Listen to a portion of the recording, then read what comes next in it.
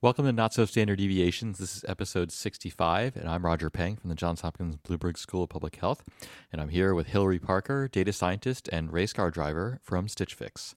In this episode, we're going to talk about the next chapter in Nigel Cross's design thinking, as we continue our book club, and we're also introducing a new segment. I think we are, if it's not today, it might be tomorrow is our 3-year anniversary. Wow. I think it might be September 20th. I have to look back. Yeah.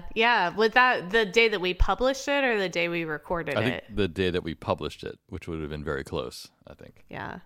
I wonder if we have anyone from the beginning who's still listening. I think we may. I'm trying to. I can't come up with specific names, but If you have, please call if you in. if you've listened to every episode, please tell us why.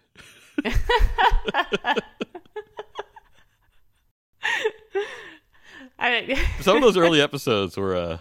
Yeah, we're getting our footing a little. It took us a little while, yeah. Yeah, but that's okay. It would be cool to know if someone listened that day, and still listens. And you could have a lapse, it doesn't have to be continuous, but because we had a lot of listeners at the beginning because you advertised it to your Coursera, right? Well, I still do. Excellent. I will gladly leverage your personal brand. That's our go-to-market strategy. Excellent. How many people are still enrolling in your Coursera? It's a difficult question to answer now because of the way that they run the system. It just runs continuously, right? So you could say at any given moment there's X number of people logged in or whatever, or part of the class. But it's not before we had cohorts. So you'd start the class and then stop the class and then start the class and stop the class. And so it was more easy to track numbers. Now it's just people are just coming in and out at all times. So it's just I see. Yeah. But how does that work with the homework? Yeah. You have to have a critical mass of people in the class at any given time, basically. So basically you submit your homework and then just wait until enough people have reviewed it. Oh, I got it. Yeah. And that's usually pretty reasonable. Yeah, if the class is big enough, which ours usually are. So yeah. Cool. So September 16th is the first episode. Oh, wow. Excellent. So we're actually beyond our 3-year anniversary. Feels good. Yeah. Do you feel 3 years older? I actually, yes, very much so. So I moved to San Francisco, got a new job. Yeah, a lot has happened. It was a big year of personal growth, my first year in San Francisco. So yeah. Moved in with a monk. That's right. Yeah, it's went full San Francisco. I definitely feel older, if that makes you feel any better. Oh, really? What? Because you've been in the same place, and is your brain just less pliable now? It's more like my body. Yeah, it's just a lot. Everything hurts a little bit more, Yeah. stiffer. Well, that's unfortunate. Sorry about that. There's nothing you can do about it, unfortunately. Is that the only way you feel older? I doubt it.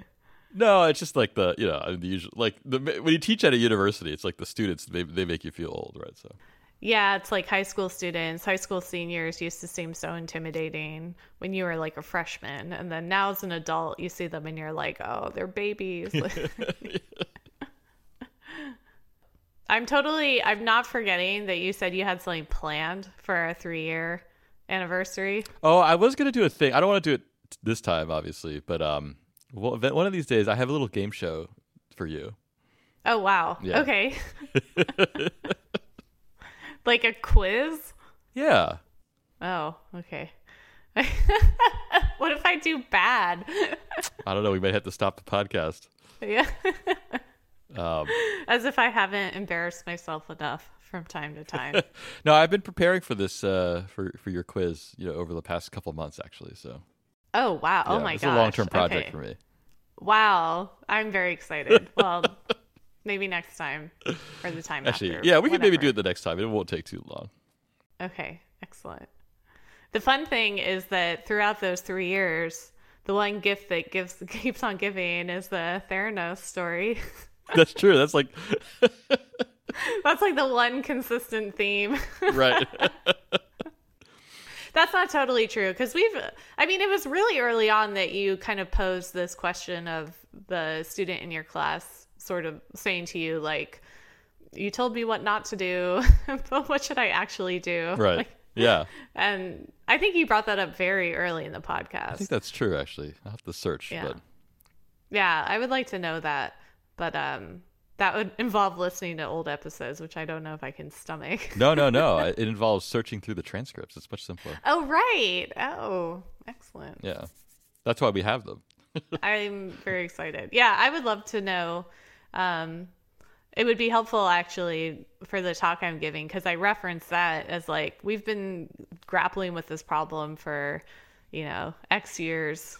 Right now, I just say 3. Right. Or I think I say over 2, but now I can say over 3. That's right. Yeah. Yeah. But no, that'd be very interesting. And I feel like we're finally getting a little bit of traction with it. I think we've gotten more than a little. Yeah, a lot of traction. Yeah.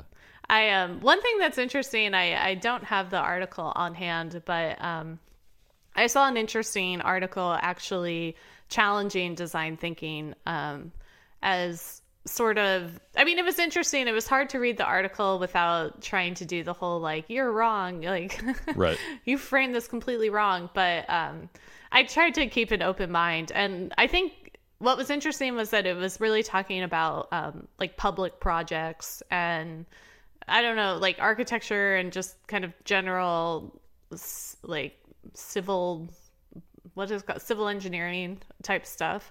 Or civic engineering, that's the word. Yeah. And so it was interesting because we talked about it in the last episode, the idea that it's like Steve Jobs or Steven Spielberg was like, I don't want to give the impression that this is a democratic process. Right.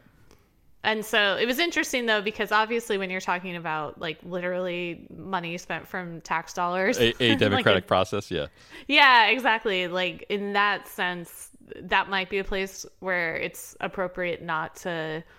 that's what kind of bothered me about it, was that it was this idea that, like, oh, design thinking is this special thing that only designers do.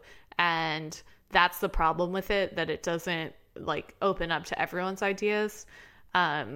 Which I was kind of like, no, that's the whole point, is that everyone can do design thinking. And certainly, like, the incarnation of design thinking in design sprints, like, that's the whole point. You bring in a bunch of people, users, and also, like, like I participated in a design sprint for something that was not a data science project explicitly.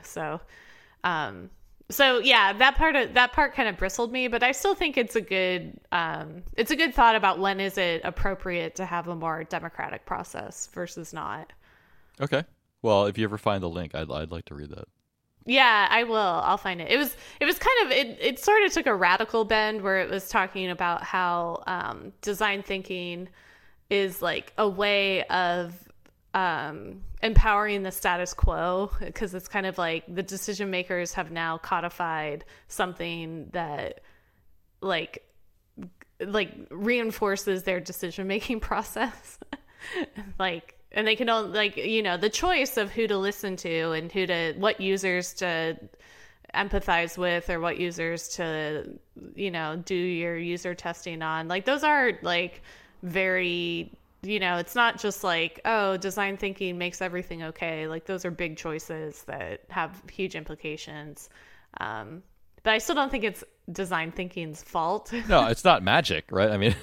Yeah, exactly. Yeah, it's not magic, but I can see how, like, by using the word design, which I'm sure people like debated for a long time, it might give the false impression that this is something that only designers do.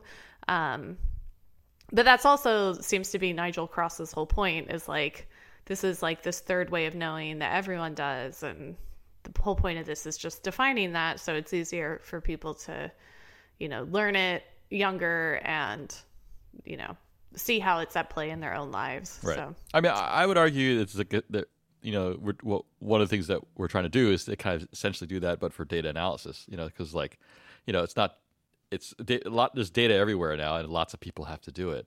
So it was helpful. We could say, well, what is it that we're doing? And, and formalize it a little bit, Exactly. Yeah. And then it's like, it almost enables those democratic processes better, because then it's like, oh, you have like regular citizens are trained up in this skill, so they are able to like come up with innovative solutions and contribute to them. So yeah.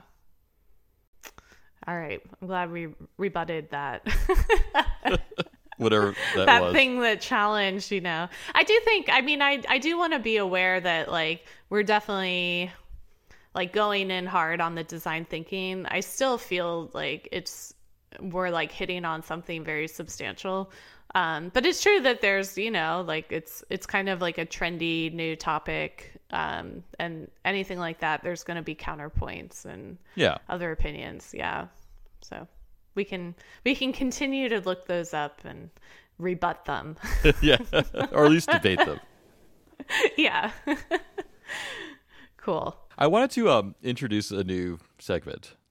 Okay. And it involves you. Okay. And I'm going to spring it on you if that's okay. Yeah, go for it. So I wanted to call it Hillary's Habits. and the point of the segment is I'm going to ask you some very detailed question about like your data science workflow. Oh, okay. And you just and it's just so people can get a sense of like, what is it that Hillary does? Yeah. Wait, why isn't it Hillary and Roger's habit? Because you do this stuff more than I do. That's right. I forgot that you're senior enough that you don't like do work anymore. I think the people want to know about what you do. They don't care about what I do. That's right. I'm a data scientist, so. And although as I came up with the name, it kind of made you sound like a nun, but but we're not going to talk about. I didn't think about that, but that's great. And I like live with a monk, so it's like, yeah, Hillary's habit. I like it. I love it. Let's definitely. Do you have one for today? I do. I think I know the answer to, but I'm going to ask you anyway. It's related to recent debates on the internet. So you use RStudio, right? I do.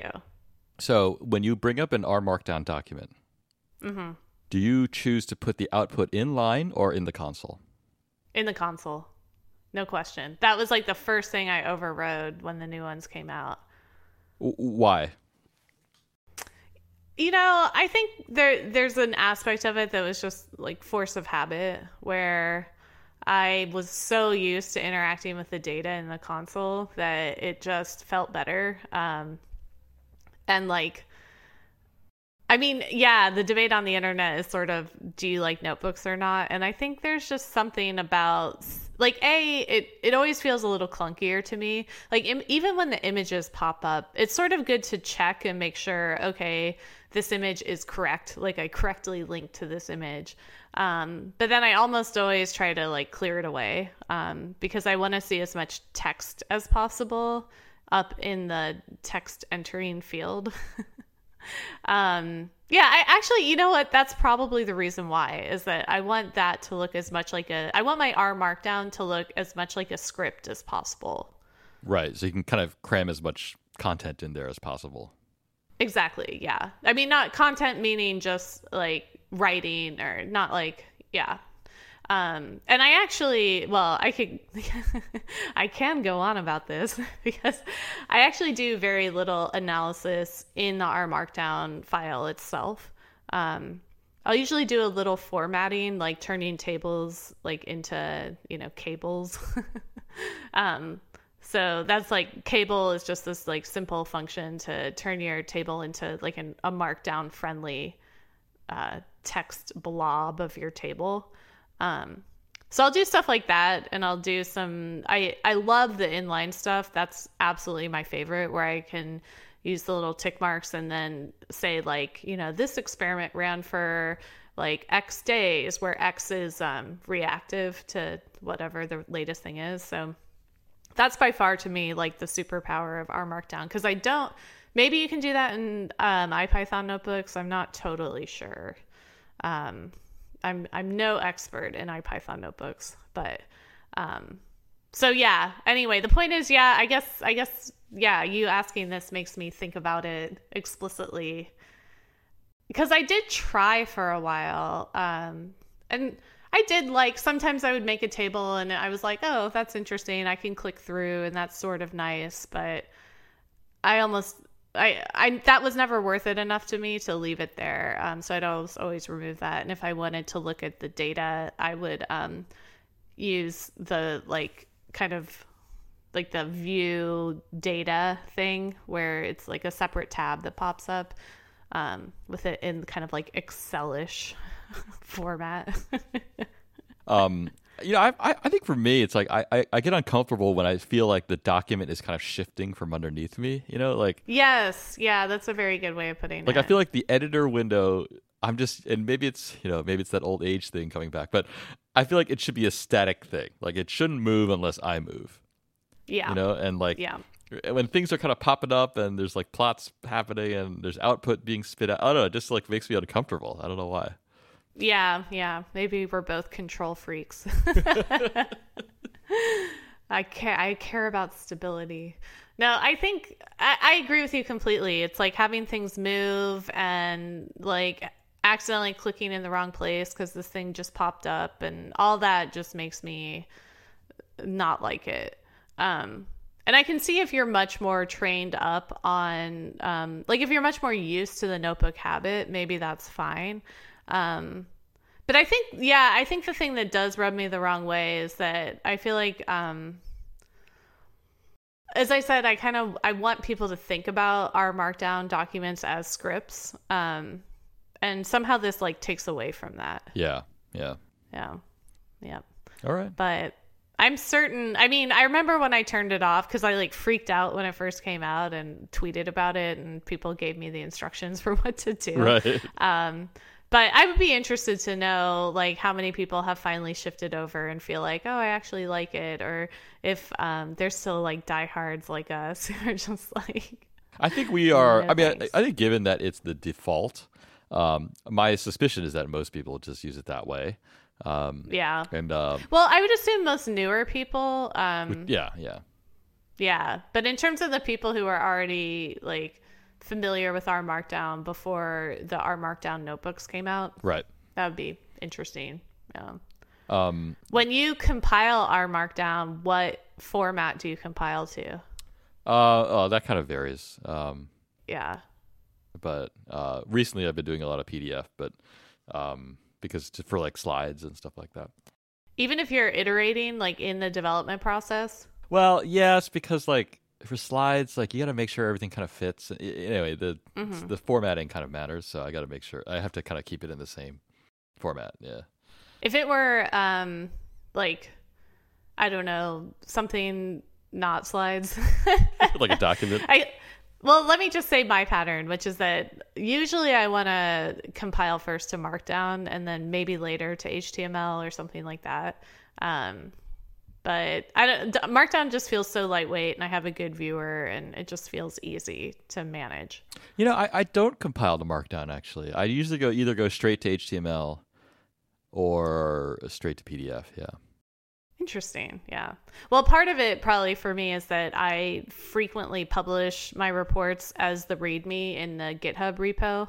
Oh, yeah. Okay. Yeah. So that's like usually the output I'm most interested in. And then I'll like figure out how to get it into a PDF like later. The one problem I have, like in RStudio, the PDF browser is like total garbage. Like it's practically unusable. But it's so like slow and clunky and whatever. Yeah, anyway. I didn't even know they had one actually. Well, it's not like it's a somewhat recent development, I think. So I see. Anyway, it's super clunky, but so I try not to do it just for that reason.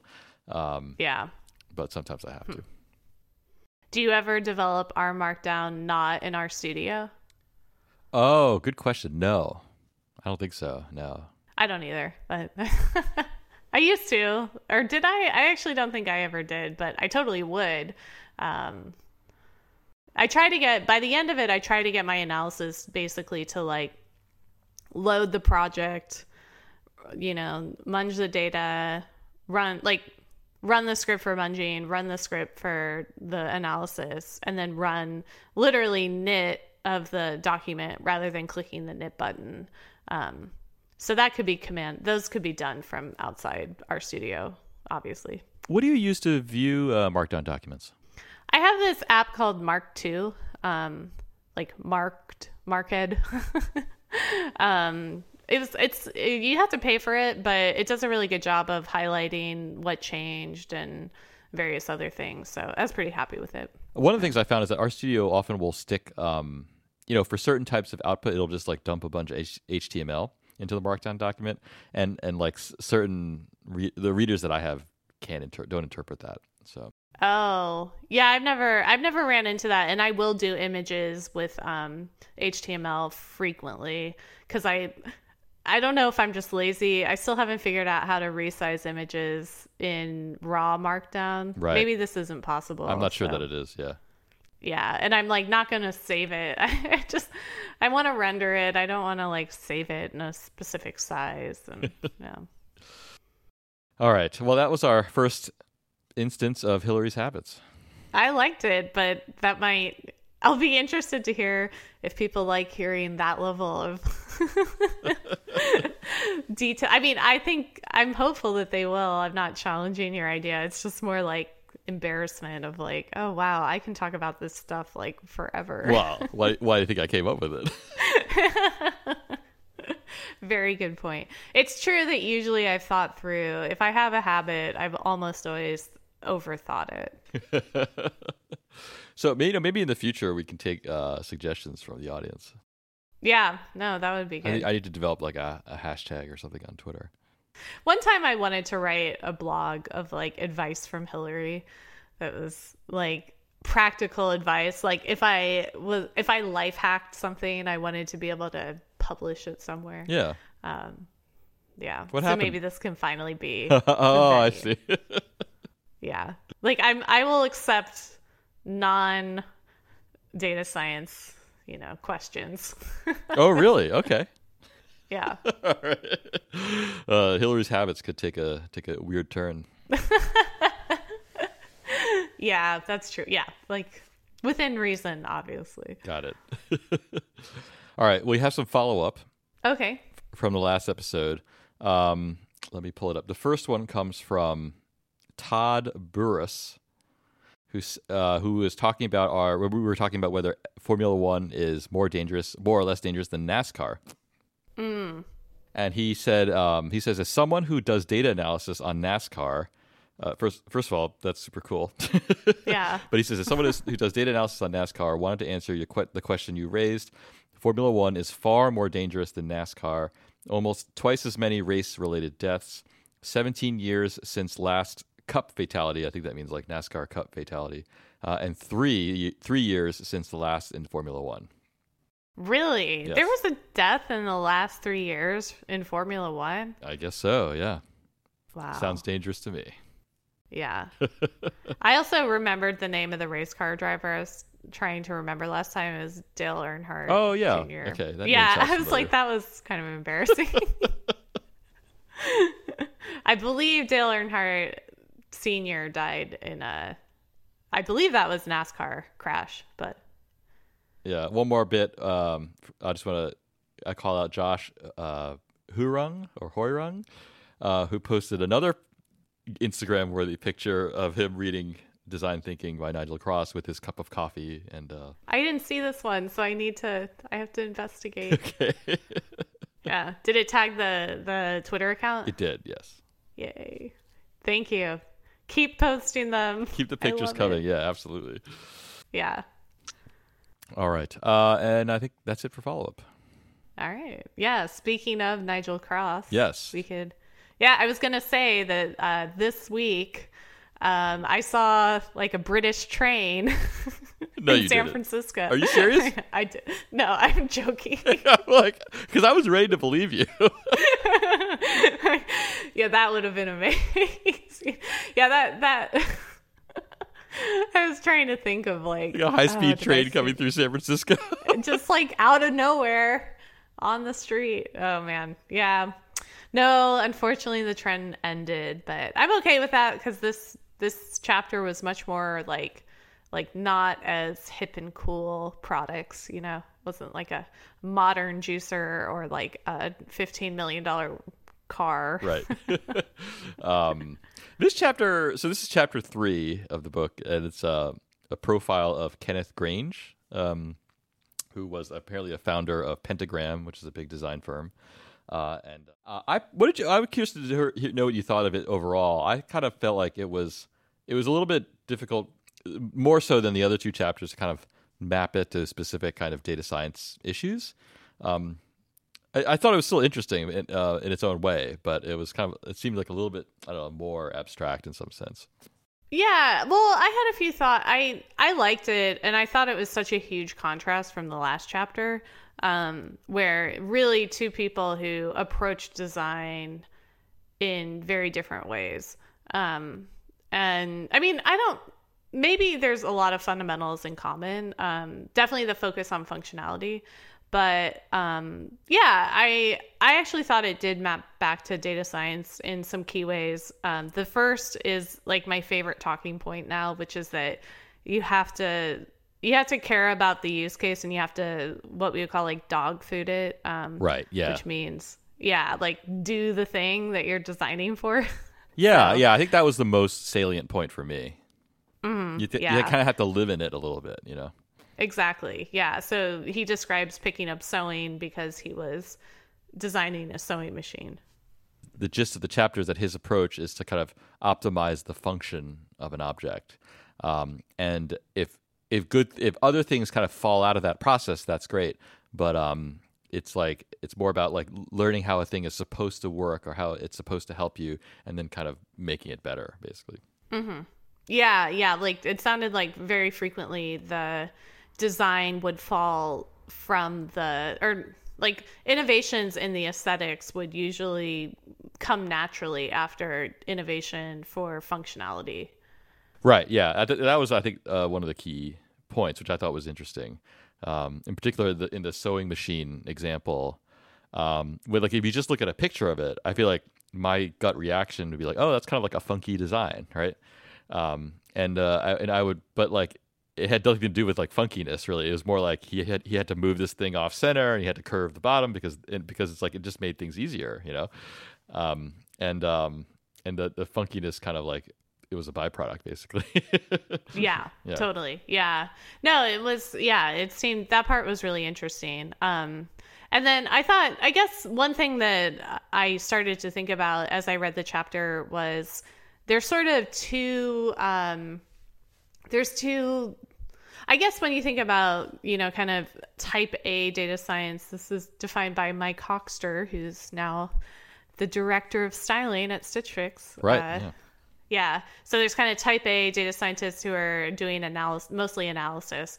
And then type B doing the building. So like building data science products like recommender systems. And so I was thinking about the empathy part where it's like, there's the empathy for the user. In type B, it's really about empathy for the user, the product. And then there's still like the pitch part from that where you have to like, you still have to also have empathy for the people you're convincing this is the right product for. Like usually there's data analysis around that. And then for type A, it's like the empathy is as important for both of those components. So understanding the thing that you're analyzing in a really deep way, especially sort of the data collection part, and if you're doing analysis on a process, like understanding the process so that you can identify these, you know, identify what's happening when you see weird stuff in the data.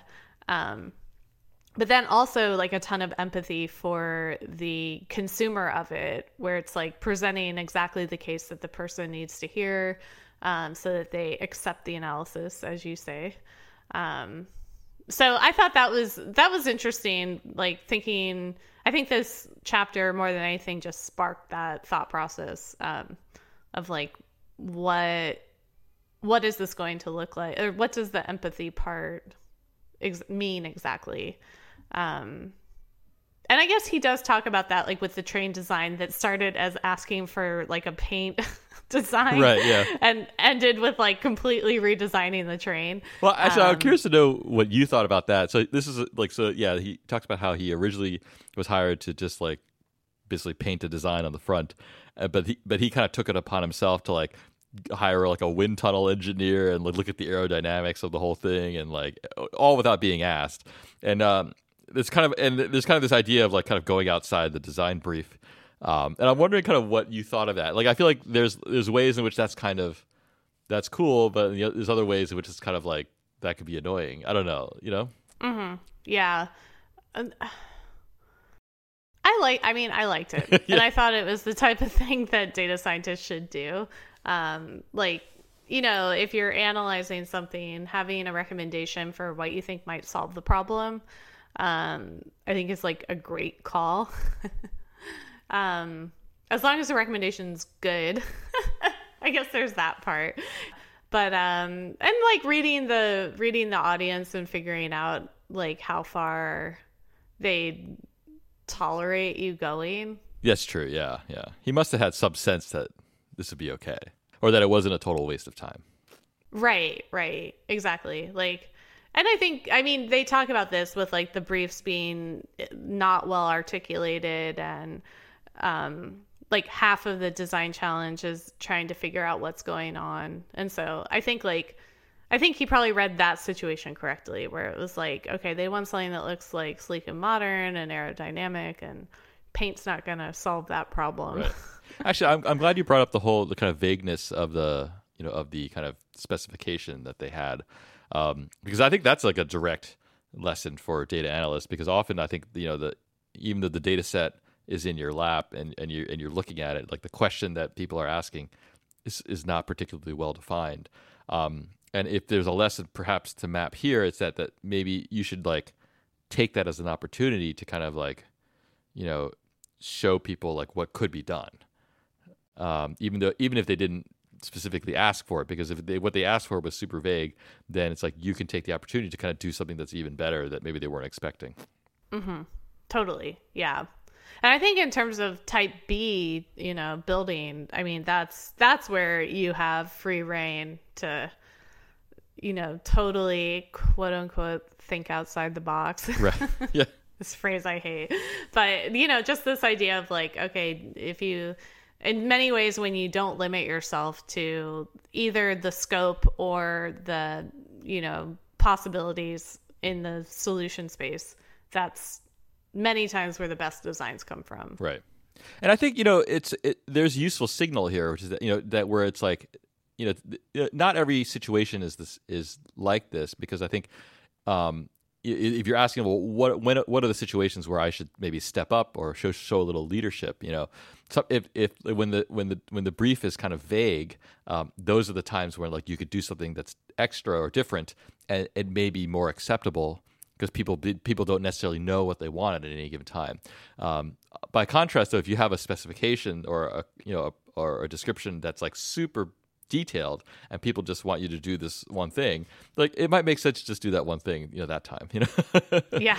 rather than do something super outside the box, and people are like, I just asked you to do this, one. Right. No, totally. Yeah. I totally agree with that. And I think feeling that out is important. And that is where the empathy comes in, of like trying to figure out, like, is this person, frustrated that they can't do this themselves, and then it would be hard to go outside the box? Or is this person a little bit more, open and just doesn't even really understand the problem they have on their hands? Right. Yeah. You have to suss it out a little bit, and it's hard to Totally. it's hard to describe exactly what that process is, but yeah, sussing it out is the best I can describe. I think also the emphasis of functionality first is so important for data analysis and like the type B kind of data products. Like I'm thinking about it, he describes how, he kind of can't turn off the design brain, and he described being at a restaurant that was some famous mussel place, but they put the mussels in like a steel, like it was in like a basket or whatever, like a bowl with like a steel top with no handles. So it was literally too hot to take off. And and he like called in the waiter and the manager and was just like, "Bah, this is terrible. Like, this is so unusable." It kind of reminded me of like everyone getting mad about pie charts, or just like bad data visualizations where people can't stop themselves from like trashing them. Right, you right, know? right. Which, so it's kind of like, I think that is like a function first, where people get so mad about pie charts because it's like it's not as functional as other data visualizations. And a data analysis is first and foremost about conveying information. So that's sort of, I thought that parallel was kind of funny. People yelling on the internet about pie charts. Yeah, it'll never end. Yeah. The other thing this made me think about is that one of the products I work on at Stitch Fix is the sign up flow, which we've discussed before, where it's like, it's both extremely functional and it's like a super important UI and like conversion funnel, if you will, in tech terms. So it's really important that people sign up. You know, we don't want people to not be able to use the experience. But then it's also like, this is some of the most important data for us in terms of, especially someone's first fix, which is really important because if, you know, they'll trust the service more if their first fix is good or at least acceptable. And so, yeah, I was kind of laughing because I think because of that dichotomy, we've tried to tease apart the form versus function, where it's like, especially with respect to data, where it's like, okay, kind of the constraints, there's two key things happening, and one is collecting data for that good first fix. And then the other thing is just literally conversion, which is super important. So like people even scheduling that first fix. And what's funny is that the people who are more focused on UI and conversion and just, you know, getting you through, they can't help but start to meddle with the data. Oh. Because it's like, if you're motivated by function primarily, you're gonna start to notice problem. I mean, there's, you know, questions that aren't ideal and are hard to use, but if you change it, you're gonna change some of the data that goes into many downstream systems. Right. And so, yeah. I was sort of laughing about that too, where I was like, yeah, we're kind of in a predicament. So I can totally see why, you know, the team wants to do that, because it's like this function first seems really key. Right. But he does say at the end of the chapter, even though he emphasizes function first, like you can't take that to an extreme, right? Otherwise, I can't remember what the phrase he used, but basically I think he said it results in boredom, I think. Yeah, no, that was the one highlight I have, which unfortunately I cannot access right now, but it was essentially, yeah, like you're going to bore yourself to death. So he calls it righteous boredom. Exactly. Yeah. No, I like that too. And I think that's really applicable to analysis, where it's like, I mean, I guess for scientific writing, sometimes you just kind of have to be boring, because otherwise everyone will be, I don't know though, maybe it's never appropriate. Maybe even in scientific writing, where people are kind of expecting a formulaic, like, this is the type of analysis we do for this type of experiment, you can still like spice it up and yeah, I mean, I think try to make it engaging. Yeah, and I think, or to kind of there are moments where you can kind of like write it in such a way that it's engaging and that people are kind of, I mean, inspired by it, so to speak, you know, and maybe inspired to do their own work or whatever. I mean, I'm not saying every paper has that opportunity, but sometimes there is. Yeah. Well, I mean, that is what's interesting, because I feel like when I've seen scientific writing that I really like, it's someone who explains something very clearly and almost using like metaphor, or just someone who has really put time into conveying the information in a elegant way. But what's funny is that still is almost like function first, because it's like, if the function of the paper is to convey information, like figuring out relatable ways to convey it is like thinking about the function of That's it. true. Yeah. But I think there's like, I mean, so that's true. Like I think like a clear explanation is always helpful. But I think even like some are written. I don't know. I guess I don't know. Some are written in a way that's just more just I don't know. It's more emotional in some sense, you know. Yeah, I think this is like getting to the design versus art. Like, what is art? Is it just emotional expression or like communication? Yeah. No, I thought this was a good chapter, and I thought it was a really good contrast, and it wasn't quite as like fun, and there wasn't as much personality as the last chapter, but I also thought there was so much more explicit discussion of empathy. Even, well, it was funny. There was a lot of discussion of empathy without ever calling it that. Right. Yeah. The word never comes up. Yeah, but I thought I thought in many ways that was like much more applicable to us than like artificial deadlines for, Formula One races. Right. Yeah. And like borderline malicious, like competitive practices, Right, such yeah. as building a fake thing for everyone to like a decoy innovation. I do that every day. What are you talking about? I don't even know how you could do that. you have like the real model and the decoy model, right? Yeah, I guess you could just publish some like speculation about some crazy new method, and meanwhile churn out papers on just like boring stuff. But it's like Fermat's last theorem, Right, You right. just like throw something in a margin, and everyone for like 60 years or however long it was just like only does that. And yeah, I want to highlight one element of the story about the train. So when he's designing this high speed train, because he started off saying that it's not like they called me up and asked me to design the train, right?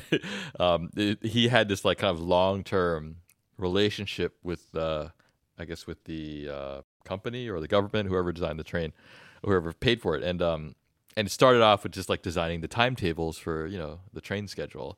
And then he did another thing, and then another thing, and eventually kind of like built up to this. He's designing the train itself. And I thought that was a useful lesson. I think particularly in academia, but maybe you could comment in terms of like building a relationship with someone, so that you get to the point where you're doing some like significant analysis. Because I feel like for me, I think a common path is you do like a sample size calculation for somebody who's designing a study.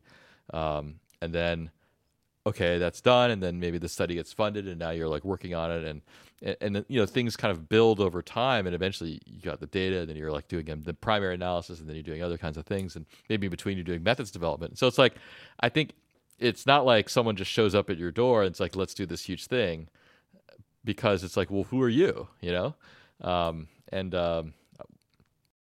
it's like, so like you have to allow for the time for a relationship to build, I think, before you're designing the train, so to speak. And I thought that was a useful lesson. No, I think, yeah, that's a great point, and definitely relevant to data science. Like getting trust from your collaborators, and I mean, that's where it's like having stuff that works, having analyses that are right, over time, that, and I actually think that's where it is really important to start to pepper in your product understanding, or peppering in like, ideas that you have for the future. Because I think as you start, one thing I realized at Stitch Fix especially was that the more I started to weigh in on the core product, the more that people would listen to me about the core product, and like think that they wanted my opinion. And, now I have a really strong partnership with the product manager where, I'm deeply involved in like the core roadmap of the product team. So it's, yeah, I think that's been super true. Yeah. And like super true. I mean, I don't. In my experience, like it's actually like I've almost found myself kind of leaning in the opposite direction, because like I'll be working with a collaborator, and they'll be like asking me, well, what should we do here? And I kind of want to be like, well, I don't know. I'm just like, like you're the one who's a scientist, right? But like but we've been working together for a long time, and it's like it's all just kind of blurs together, right? And I'm not trying to like toot my own horn here, but it is like after you have that relationship, then like, and there's a lot of trust, then it's like there's no like, oh, you do this and I do that, and you only talk about this and I only talk about that, or whatever, you know. No, totally. Yeah, yeah. And then sometimes you're just like, I only want to do this part. Yeah, right. Yeah, and then it's like, well, now I'm in too deep, right? Yeah, no, totally. It's like you have to choose carefully what you get in too deep on. Yeah, exactly. No, yeah, I think that's a really good point. I hadn't even really honed in on that, and I think it's, yeah, I mean, he talked about it. I mean, I did reflect when he was kind of talking about he had some like 3-day thing that wasn't a big deal, and he was newer, and he said he probably got chosen because he was going to charge less, and then that turned into this 35-year relationship. And I was just thinking about how serendipitous my career has been, or has seemed to be, where it's like, you know, you meet this person, you sent this email, and like it sort of evolves over time and turns into something real eventually. Another thing I wanted to, in the staying with the same train story, there's this moment he talks about where he's actually redesigning this train car, and he's trying to find a way to make it more aerodynamic. And one of the problems is that there's these like little knobs on the front of the train car called the buffers, and they're used to kind of like push, like, so the head. You know, if you ever watched like Thomas the Tank Engine, the cartoon, like the engine always has like some things on the front to kind of push the other trains around. And so this train, you know, like every other train, had those things, but they were affecting the aerodynamic kind of structure of the train.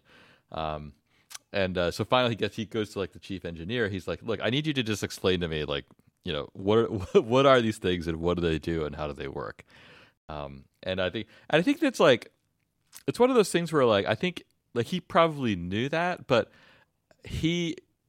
by initiating that conversation one more time, you know, forces him to kind of rethink it a little bit, but also forces the engineer to think about it just like from you know, just from kind of first principles again, because surely the engineer knows what those things are for and how they work, but just by having him explain it one more time, they were able to come to realize that like actually this train will never be used for that purpose, right? So it doesn't need these things, right? And I think it's like, it's one of those things where like, I think in data analysis, I feel like you do have to be the person sometimes to be like, hold on a second, like just explain to me what lung cancer is again, you know, or just, you know, and just, you know, you can't do it all the time because then you sound like an idiot, but sometimes like you have to choose a moment where it's like, okay, let's just like go back to first principles just for a minute and like think about, well, what is this problem and how does it work and what are we missing, basically? Yeah. No, yeah, that's a really good point. And I think, I mean, thinking about when that's been helpful on the other side of it, it's sort of that concept of like needing a fresh pair of eyes, or just, you know, having someone who does push you in the right way. And like you said, not in like a super annoying way where you're just like, oh, stop bugging me with all these fundamental questions. Well, there's a fine line between like having a pair of fresh eyes and someone who's just naive, right? Yeah, like a naive person pushing, you know, all of their ideas on you, and you're just like, meh, I don't want to deal with that. Right. So I think being able to figure out like where that line is and knowing when to raise things and when it's important to do that, that's a tricky skill, I think, because I don't know, there's no rule that, as far as I know. Yeah, totally. And I think that, I mean, probably the innovation, at least part of the time, comes from the engineer, not the designer, where like in explaining it, they're like, oh yeah, I guess in this case, actually, now that I think about it, we actually don't need it. Which is, I think it's kind of cool. It's almost like the opportunity to allow someone else to think creatively. Right. Yeah. But you have to kind of create that that circumstance, basically. And so anyway, to me, that just felt like, I feel like I've been in situations like that, and not haven't always like landed upon some great discovery, but I do feel like I have to pick my moments, you know? Yeah, I agree. It's a place where frequently you will run into resistance, because of that neuroplasticity issue. Yeah. But I mean, kind of like in terms of someone just being set in their ways and feeling a little threatened if they don't feel like the expert, or, I think it's probably uncomfortable when you had like provided a brief or a requirement and then realize later that you were way off base, or not off base exactly, but you weren't like, it can be uncomfortable to realize that you weren't thinking creatively in the first place. That's true. Yeah. But I think it's one thing that's worth remembering. And for example, like, I deal with a lot of, people who work in the medical school, and most faculty in the medical school really don't do any teaching. Certainly don't do any formal teaching. And many of them don't even have like students or whatever that they work with. And so they're not often put in a position where they have to explain something that's like super basic, because they know it, all their colleagues know it. And so they just go from there. And so like here in public health, like we teach all the time. And in fact, I have some of us have the opposite problem, which we're always trying to explain things, and it's kind of annoying. But it's like, I think not everyone is in that situation, and it's hard. It's easy to forget that like some people aren't always in that situation, so they don't always have that opportunity to like just think from first principles and be like, okay, here's how this disease works, and here's how A goes to B goes to C, and like they're not like doing that all the time. In fact, they probably would never do that, right?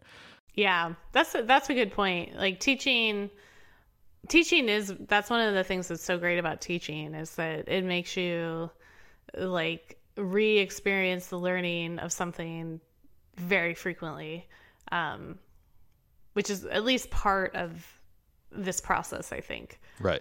Yeah, and I think it's sometimes you're like, well, how could I explain this in a really simple way? And like it turns out there isn't a way to do it, and you're like, well, that's inherently a problem, right? If you can't explain this in a simple way, Mm-hmm. Totally. I just had one more bullet point here in my notes, which is about the failure that he describes, the one failure example that he has, where he actually designed another train for the French. I guess it was the French. Yeah. And he basically gave the same design. Yeah. And they hated it. Right. I did think that was really funny, where it's just like, in retrospect, these countries hate each other. So why would they want to have the same train, right? Right. Exactly. Yeah. No, I thought that was very funny. Well, and I just thought it was a great example of how like the same thing can be a success or a failure at the same time. Oh yeah, that's a really good point. It's like the key thing that was missing is empathy for the French. Yeah, for the audience in that case. Yeah. And so that's why like I really like that point. I think it really illustrates how big a role that plays. Did you have any other thoughts on this chapter? Not really. I was kind of glad we were going to have a little bit of a breather week in terms of like the length, and it's like, all right, everyone can catch up. Like we're in a good place. All right. So next time we'll do chapter 4, which is, I think now things will start to get a little more, I think, meaty, I think. Yeah, that was exactly the word I was going to use. So homework for next week, or homework for 2 weeks from now is substantial. So, get your act together. How long is the chapter? I didn't even look. Well, what do you mean by length? Yeah.